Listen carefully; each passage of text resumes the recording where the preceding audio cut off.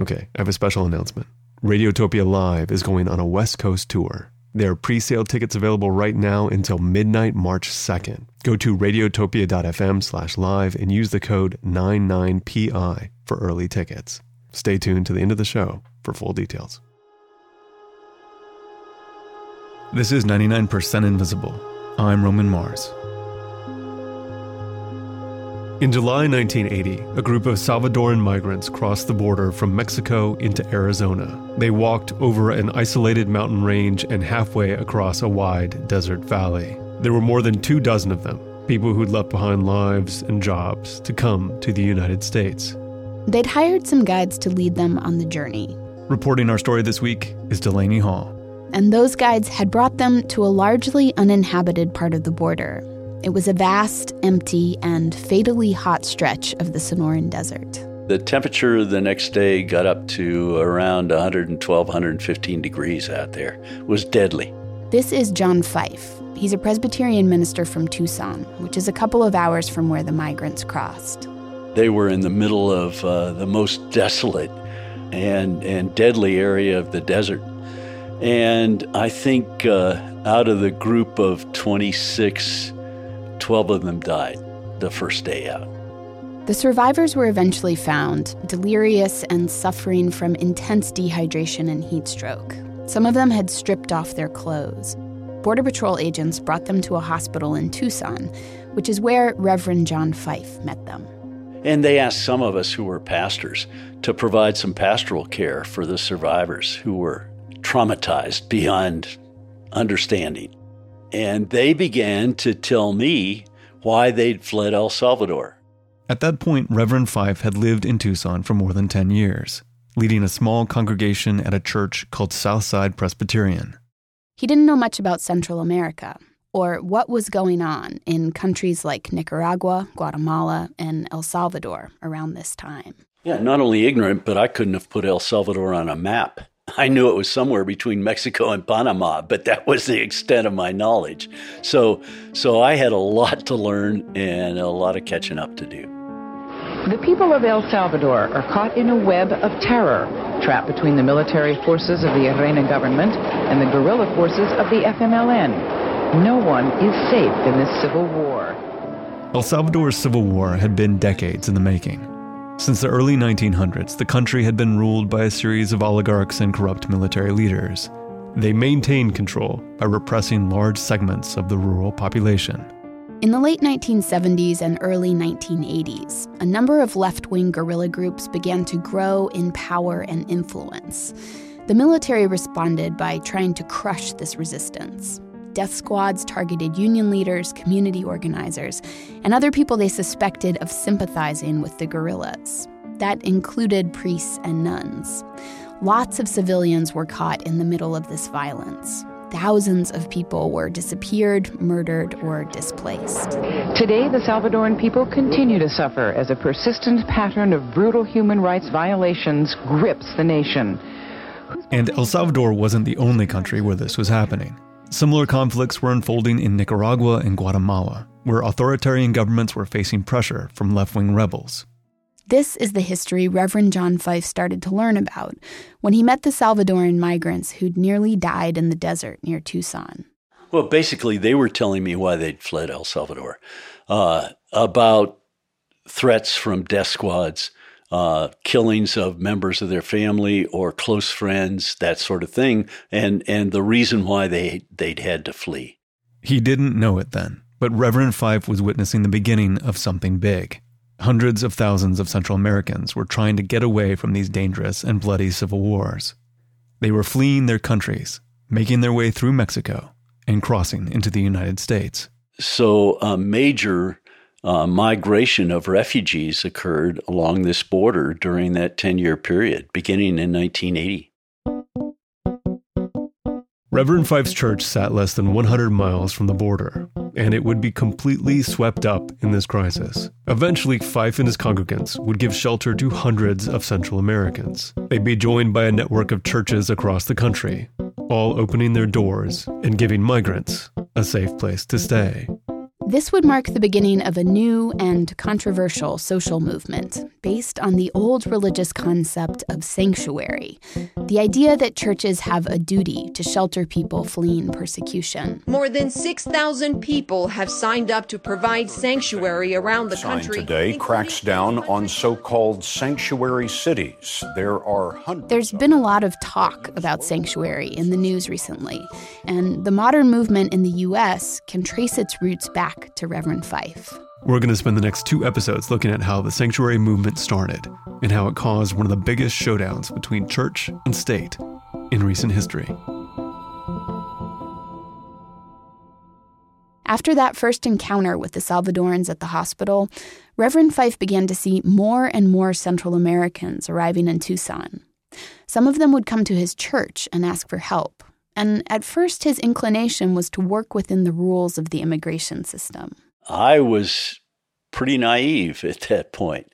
And I went to the immigration office here in Tucson, met with the director, and said, we're seeing refugees who are fleeing for their lives.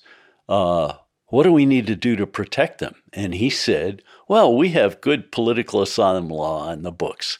And if they're deserving of political asylum, if they're refugees, they'll get political asylum. Asylum you apply for if you are within the United States and have a well-founded fear of persecution. I'm talking law here. This is Ruth Ann Myers. I was district director of the Immigration and Naturalization Service for Arizona in 1984, and a couple years later they added Nevada. Since 1980, when Congress passed the Refugee Act, the U.S. has asked people to meet a number of requirements in order to be granted political asylum. They have to establish that they fear persecution in their home country, based on their race, religion, nationality, political opinion, or social group. They also have to convince immigration that their government is actually involved in their persecution, or that it can't control the groups that are. If someone shows up in the U.S. and they can meet those requirements, they're supposed to be able to stay. But it's not always that simple. Myers used to interview people seeking asylum, and she says it could be tough to establish a person's status. It relied heavily on a single individual's testimony about what they'd been through. It depends on the individual. It depends on what they say and how they say it, and if they have any backing. So basically, it was my decision based on my experience and what the person said, because as you can understand, there was very little physical evidence of this.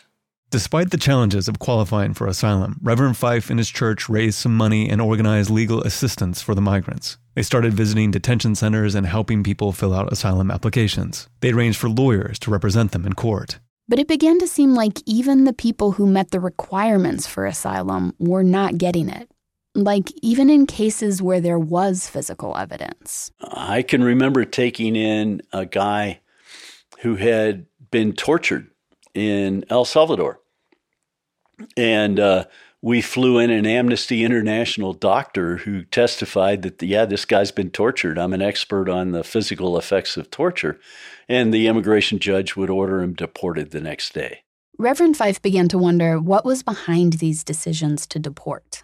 Central Americans hoping for asylum faced some significant hurdles. For one thing, just as they began turning up along the U.S.-Mexico border in 1980, tens of thousands of refugees from other places, like Cuba and Iran, were also seeking refuge in the United States. The government was overwhelmed with applications. Most Central Americans had also, historically, come to the U.S. for jobs, not because of political persecution. The government was more inclined to see them as economic migrants. And on top of that, there was the Cold War.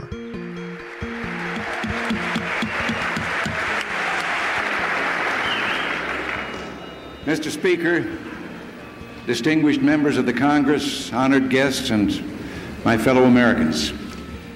In 1983, President Ronald Reagan delivered a special televised speech before Congress.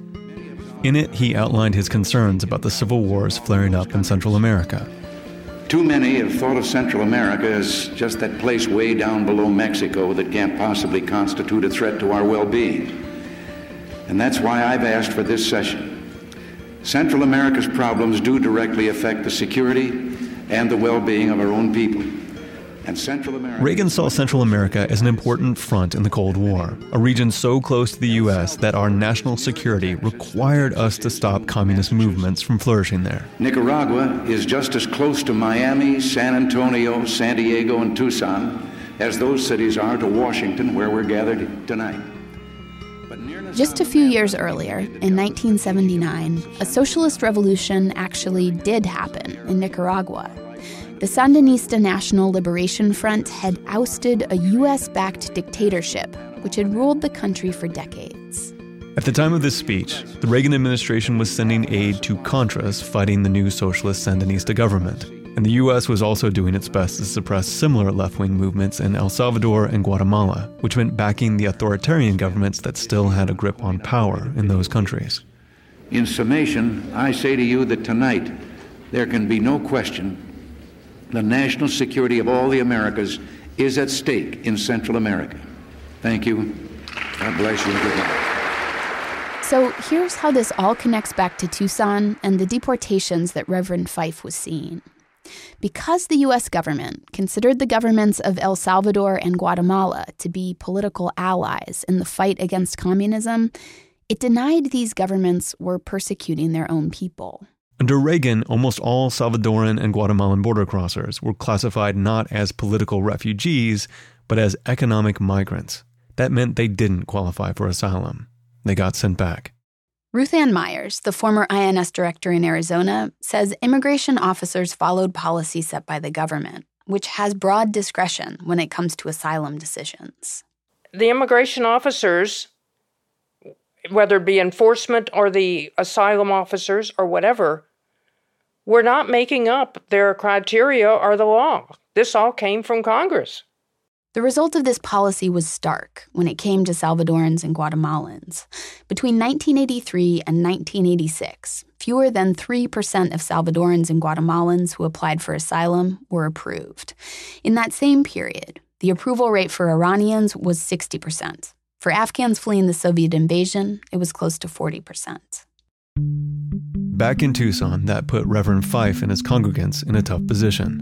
They didn't want to encourage migrants to report to immigration when they knew it was almost certain they'd be deported. So they held a series of meetings to figure out what to do.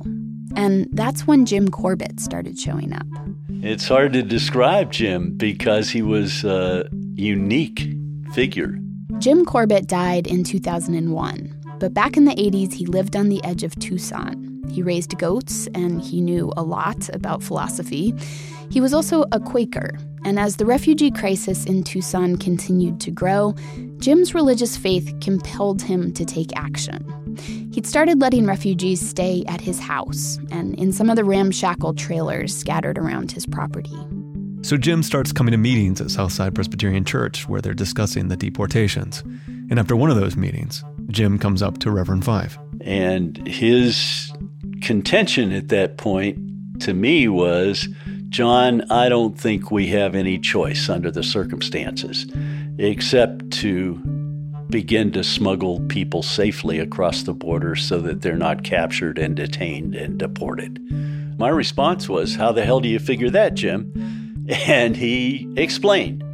Jim explained that they needed to consider two moments in history. The first was back in the 1800s, when church people, a lot of them Quakers, helped to move runaway slaves across state lines and through the Underground Railroad to safety. And he basically said, we have to conclude from history that they got it right.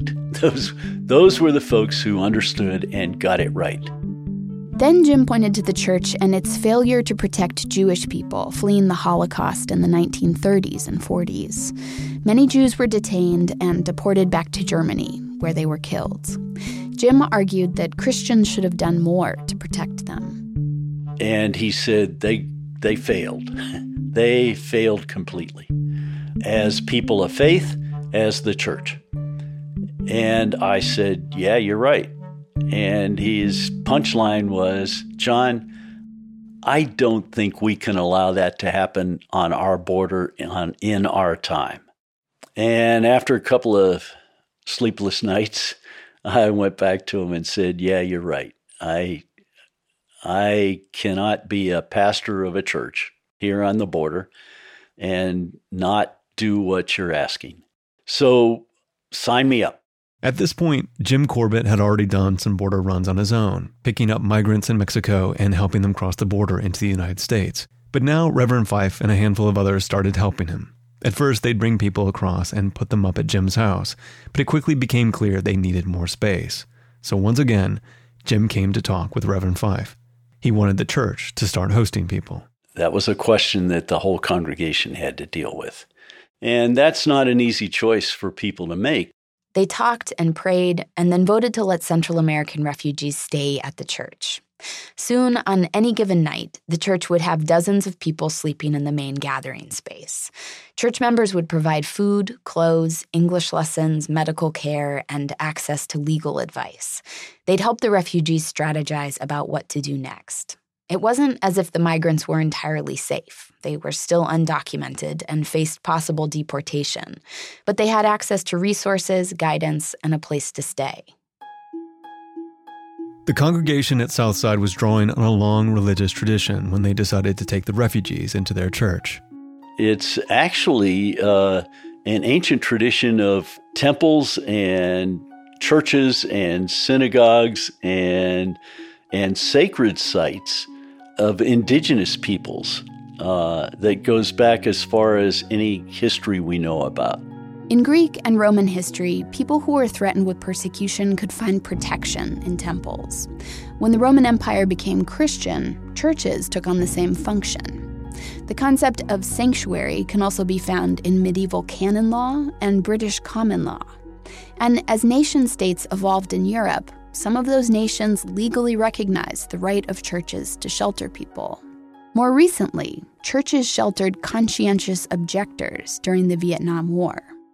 But even though Reverend Fife was drawing on a long religious tradition, he and his congregants were still harboring undocumented immigrants who crossed into the country illegally. And as it turns out, the government was keeping an eye on their growing operation. Well, what do we do under those circumstances? And the only conclusion we came to was, well, the only choice we have is to go public with what we're doing. They thought maybe by going public, the church could generate attention and public support. They invited a couple of other churches to join them in a public announcement. And in March of 1982, they hung 2 huge banners on the front of the church. They said in Spanish, "This is a sanctuary of God for the oppressed of Central America." And immigration, do not profane the sanctuary of God. They held a service and publicly welcomed a new family from El Salvador to join the other refugees who were staying at the church. And they staged a press conference to explain exactly what the sanctuary movement was and what their goals were. So yeah, we made some national news. In the American Southwest, the sanctuary movement has become a highly emotional issue. Supporters of that movement, mainly church people, help refugees from Central America. All members of the so-called sanctuary movement that offers aid, comfort, and shelter to illegal aliens from Central About 200 churches across the United States have joined the sanctuary movement, vowing to violate the laws if necessary. As the movement gained visibility, it became more controversial. The federal government contends conscience is not a good excuse for violating the law. Our objection to any such movement is that it takes the law into its own hands. Despite these government objections, the movement continued to grow. More and more churches and synagogues started to get in touch with Reverend Fife. They'd call us and say, "Can you send us a family? We're going to declare sanctuary." A network started to develop, which meant Reverend Fife and Jim Corbett had to figure out how to safely transport refugees across the country to the churches that could support them. And so Jim and I basically sat down here with a map of the United States and said, okay, who do you know in Albuquerque and who do you know in Denver and who do you know in across the United States, so we could move people. And we literally in one afternoon figured out an underground railroad, and we modeled it on the old underground railroad.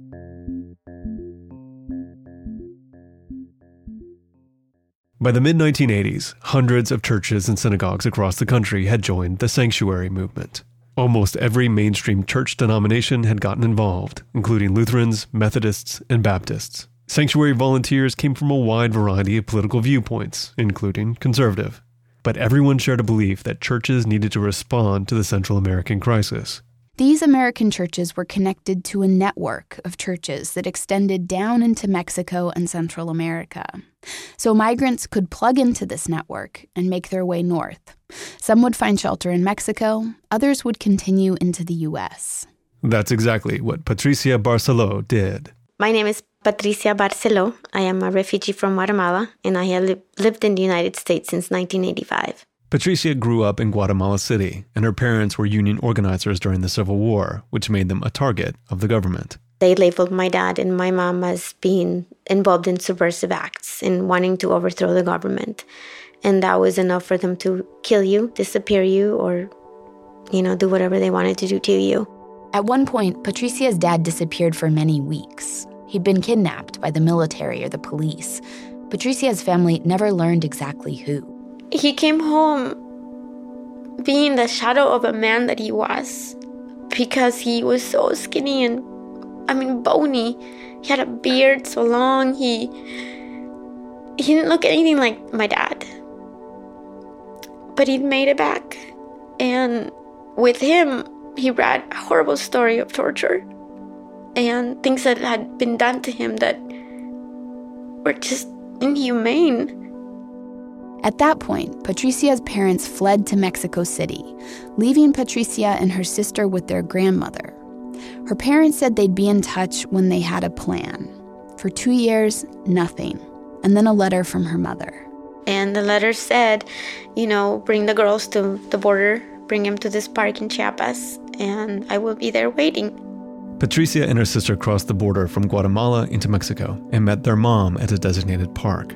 They learned that she'd met some Quakers involved in the sanctuary movement. The Quakers told the family to head to northern Mexico, where they were met by a Catholic priest named Father Ricardo Elford. He worked closely with Reverend Fife. He wanted to know what had happened in Guatemala.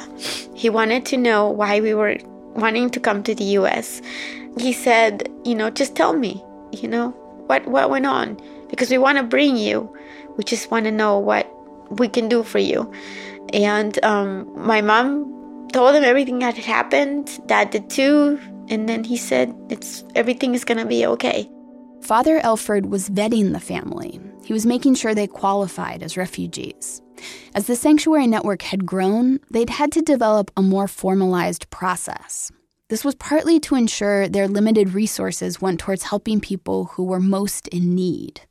It was also to try and ensure they weren't putting volunteers at risk or bringing someone dangerous into the U.S. One of the government's criticisms of the sanctuary movement was that they lacked the expertise and resources to evaluate potential refugees. The government worried they might be helping criminals enter the country, or communists who wanted to undermine the U.S. government. Here's Reverend Fife again. I would just kind of smile and say, you don't understand the church. We have the best intelligence system in the world. As I understand it, what you say is you have 5 CIA agents in El Salvador right now. I have thousands. They're called priests and pastors. And all I have to do is pick up the phone and call them, and they'll give me the whole family history. Once Father Elford was satisfied that Patricia and her family actually met the requirements for refugee status, he arranged for them to be brought across the border into the U.S. We got picked up very early in the morning in this yellow truck, and we were thrown in the back, right under lots of sleeping bags. And they told us that no matter what, we couldn't pop our heads up. We just had to stay underneath. The family crossed into Douglas, Arizona, and then headed to Tucson, where they stayed at St. Michael's Episcopal, another church in town that had declared sanctuary. After living there for 6 months, they moved into a house and started the long process of applying to stay in the U.S. It took them more than 6 years of legal wrangling to receive asylum. Patricia still gets emotional thinking about what the sanctuary movement did for her and her family. I remember my parents talking about this and saying, who would do this? Who would risk their lives, their good lives here in the U.S. for people like us? But as the movement grew bigger and more visible, the whole endeavor became riskier. Well, quite frankly, I never thought we were going to get away with this, right? I mean, the first time I went to the border to do a crossing, 1981 sometime, I had to get comfortable with the fact that we weren't going to get away with this, that the government was going to come after us. And it was only a matter of time. John was right. It was only a matter of time. And the religious motivations of the sanctuary movement didn't get much sympathy from the government. They have the right to think what they want. Anybody does. That doesn't exclude them from obeying the laws of the United States. Somebody could say, I think it's my religious right to rob a liquor store. And I think most of us would say, no, it's not. Next week on 99% Invisible, undercover government informants infiltrate the sanctuary movement. Yeah, a couple of these guys, I thought, they don't fit the usual sanctuary volunteer profile, right?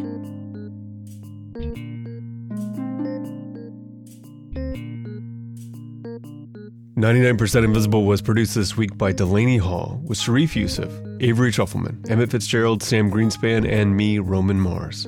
Our senior editor is Katie Mangle. Kurt Kolstad is our digital director. Taryn Mazza is the office manager.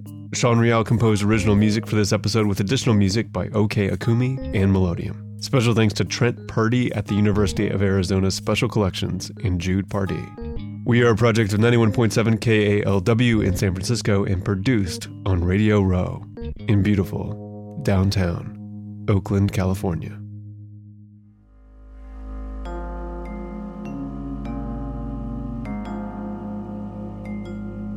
Support for 99% Invisible is provided by Mayfield Robotics and Curry. When someone calls you and says, "I want to show you my secret robot," you get in the car and you go see it. That's what happened to me a few weeks ago when I met Curry. Curry is this little robot that moves around on his own, checking things out and learning his surroundings. He'll keep you company when you're at home and be your eyes and ears when you're away. He'll even go investigate loud noises in the middle of the night and show you what he sees on your cell phone. Plus, he's friendly and cute. He makes these cute little noises. He's the robot you've wanted since you were a kid, and he's finally here. You can pre-order Curry today at heycurry.com. That's HEYKURI.com. HEYKURI.com. 99% Invisible is supported by Article, makers of mid-century modern and Scandinavian furniture. Article furniture is both beautiful and affordable and is shipped direct to you, eliminating the need for a middleman. Article furniture ships for a flat $49 and offers a 30-day, no questions asked return guarantee. I ordered the Walnut Seno sideboard and the Amoeba Wild Walnut coffee table, and they look great in the office, even when they're covered in all of our junk. If you want your place to look as stylish as the 99PI office, visit their website at article.com/99PI and get $50 off your first order. So here's the big news. We're heading out on our very first West Coast Radiotopia Live tour coming up May 8th through the 12th. We'll be in Portland, Seattle, San Francisco, and LA. Radiotopia Live will bring together some of your favorite Radiotopia shows, including 99PI, Criminal, The Illusionist, The Memory Palace, Mortified, and The West Wing Weekly, on stage for a live storytelling and musical extravaganza. It is going to be amazing. You can get pre-sale tickets now through midnight Thursday, March 2nd. Tickets will go fast, so head to radiotopia.fm/live for more information and use the code 99PI to get early tickets for your city. Support for 99% Invisible and Radiotopia from PRX is provided by our coin-carrying donors, the Knight Foundation and MailChimp, celebrating creativity, chaos, and teamwork. One of the original Radiotopians is Benjamin Walker. In this new era, Benjamin Walker's Theory of Everything will be the most important show you listen to.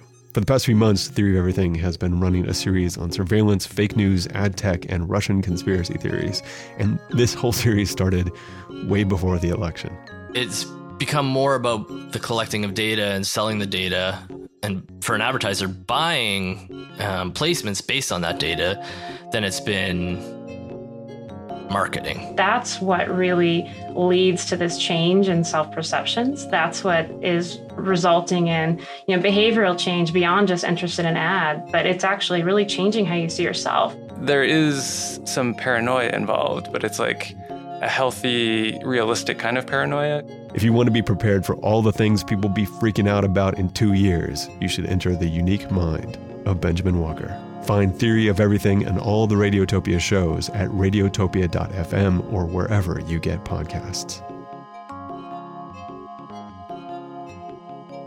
You can find 99% Invisible and join discussions about the show on Facebook. You can tweet at me at Roman Mars and the show at 99pi.org. We're on Instagram and Tumblr too. But if you want to learn the subtle art of wilderness trail design, that is the textbook definition of invisible design. You have to go to 99pi.org. Radiotopia.